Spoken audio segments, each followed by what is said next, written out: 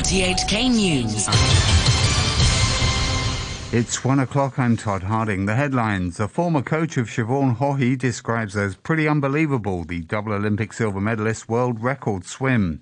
At least 27 feared dead in a fire at a commercial building in the Japanese city of Osaka, and the FTU calls for half of the mainland quarantine-free quota to be reserved for people needing to travel on compassionate grounds.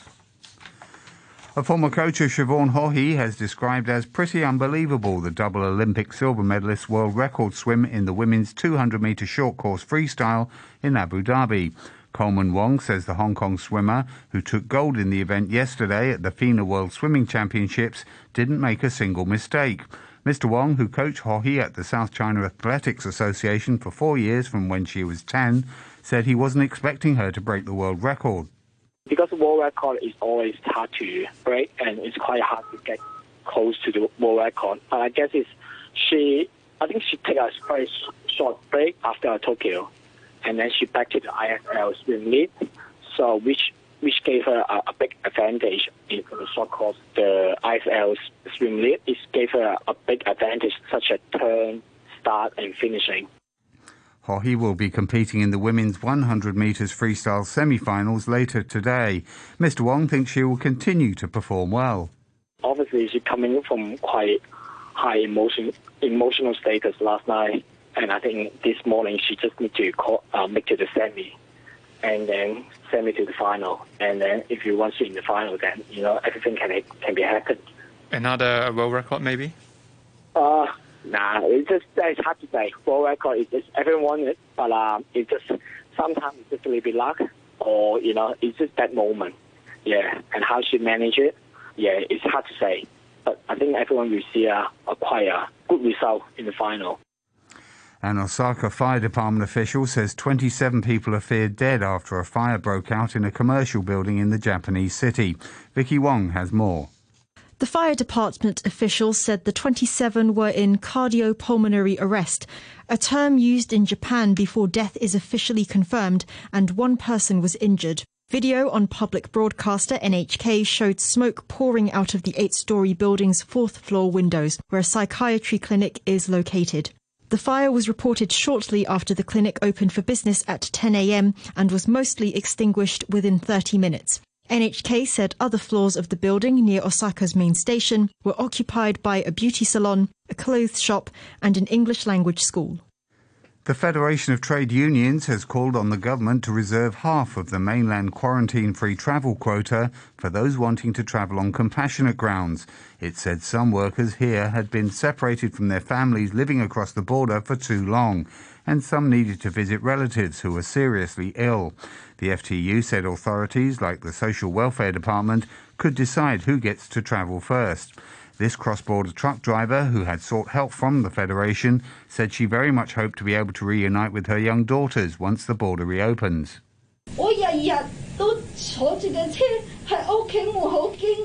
I drive past my home every day and see the light through the window, but I can't go home.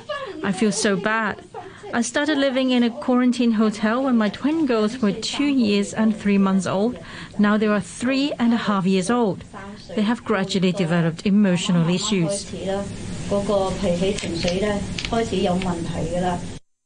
Health authorities say no confirmed cases of COVID were found following an overnight lockdown and testing exercise at a Yau Ma Tei residential building.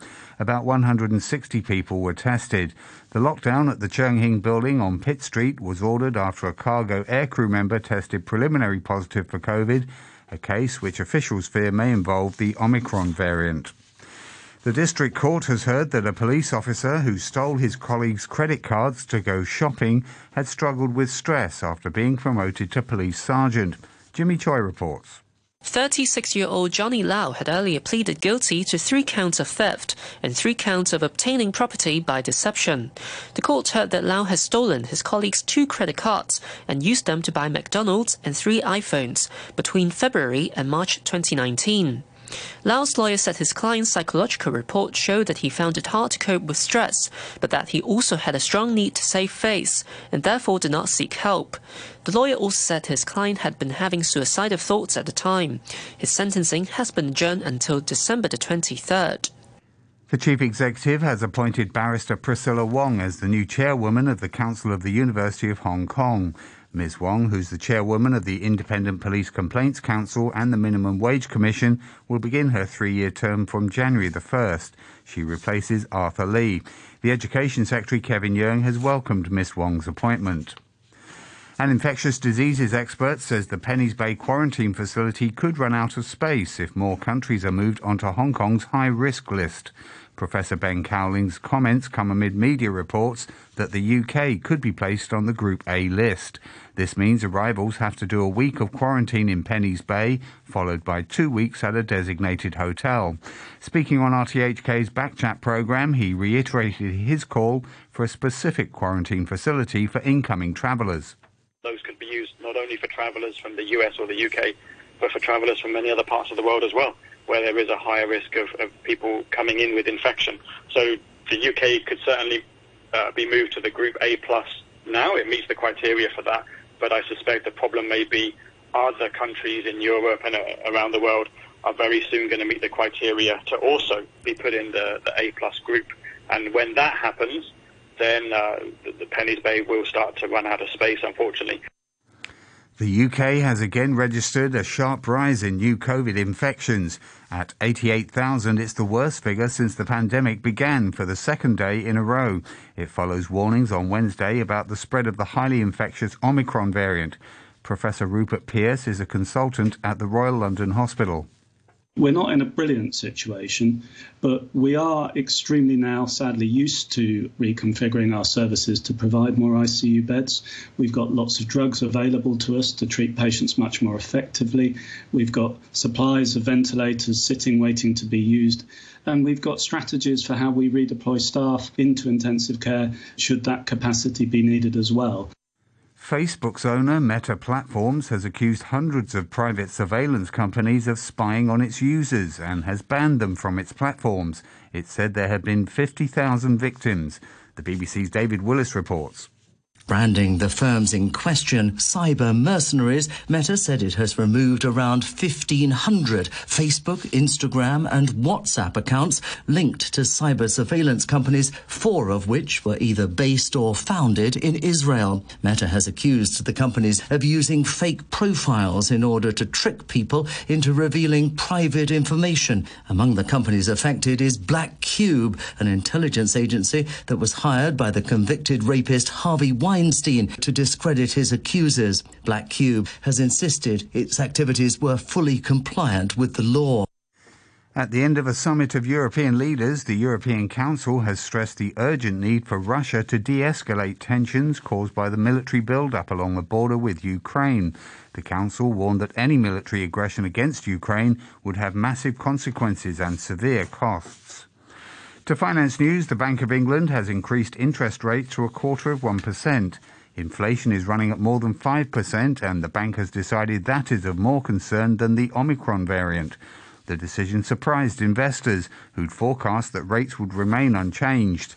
The Governor of the Bank of England, Andrew Bailey, said global tensions had been driving inflation and would continue to do so. In the short run, i.e., the next sort of 2, 3, 4 months, we're thinking it can get to around 6. Now, let me explain why. One big reason why is that we're seeing further upward pressure on wholesale gas prices. I think this is directly related to some of the tensions we're seeing on the border between Russia and Ukraine, where a lot of Europe's gas supply comes through. Turkey's central bank has cut interest rates for a 4th consecutive month, a move that's driven the value of the Turkish currency to a new low.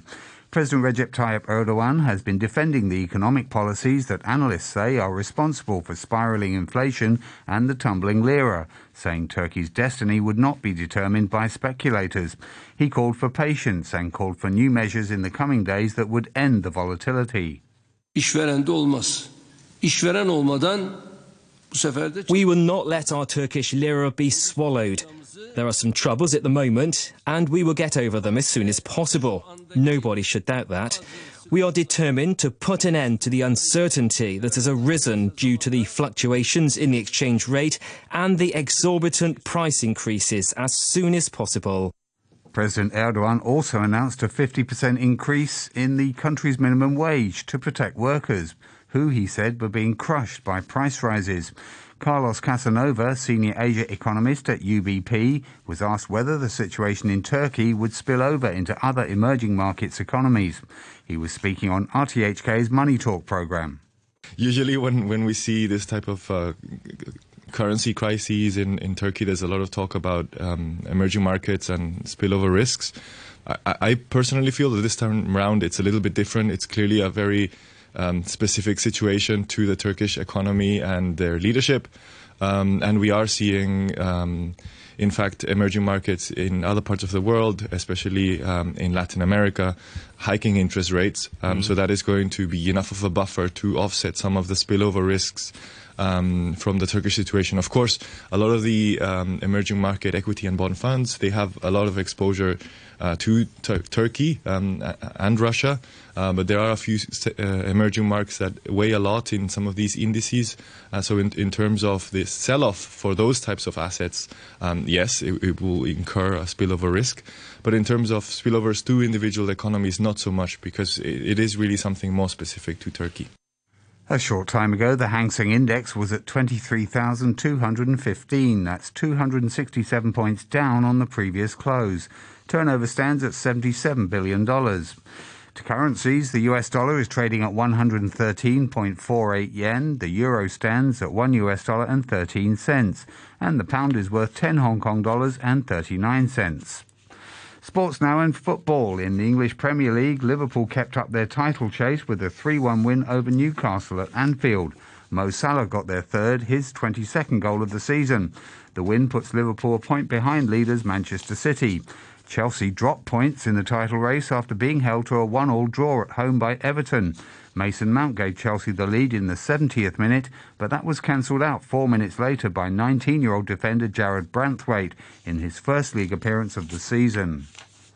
Leicester vs Spurs was called off due to a COVID-19 outbreak in the Leicester squad. 4 more Premier League fixtures this weekend have also been called off due to COVID outbreaks.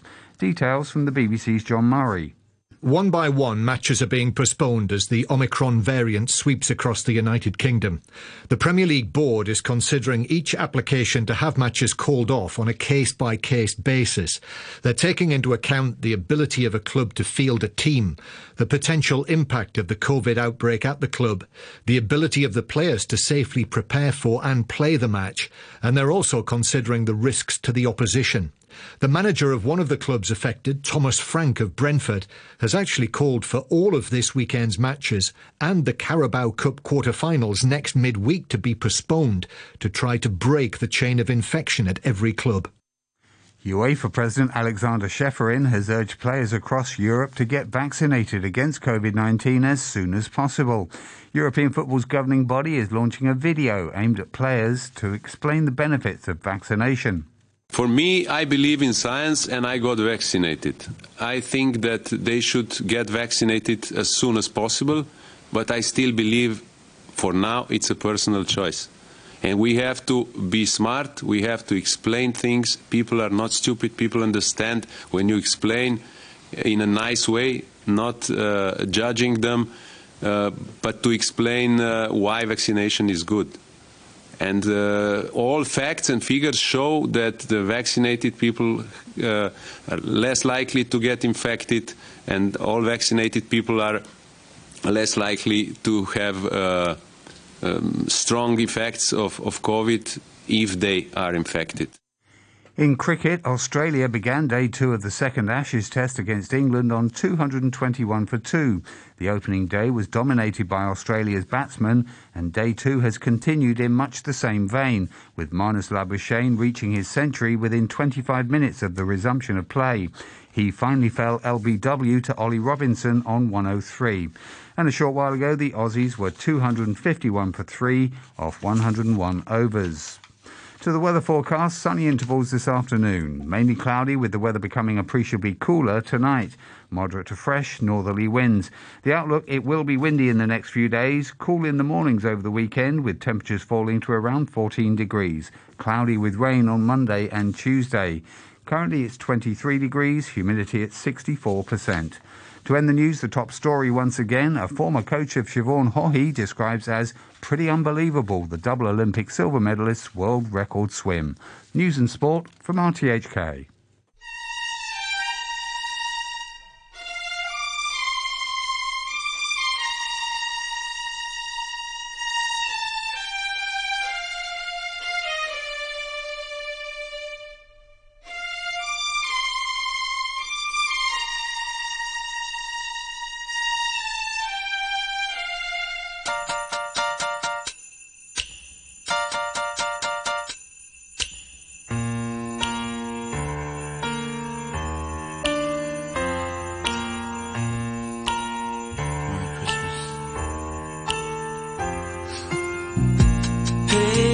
For the light, but you may still slide. Baby, it's not your sleigh ride, but this year is ours. Maybe tomorrow we're gonna see things we never believed.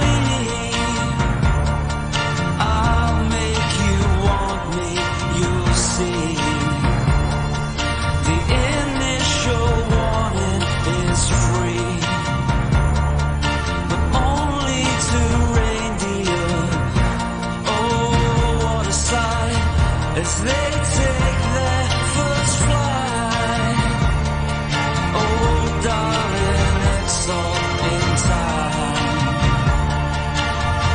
And I will, I will, I will, I will,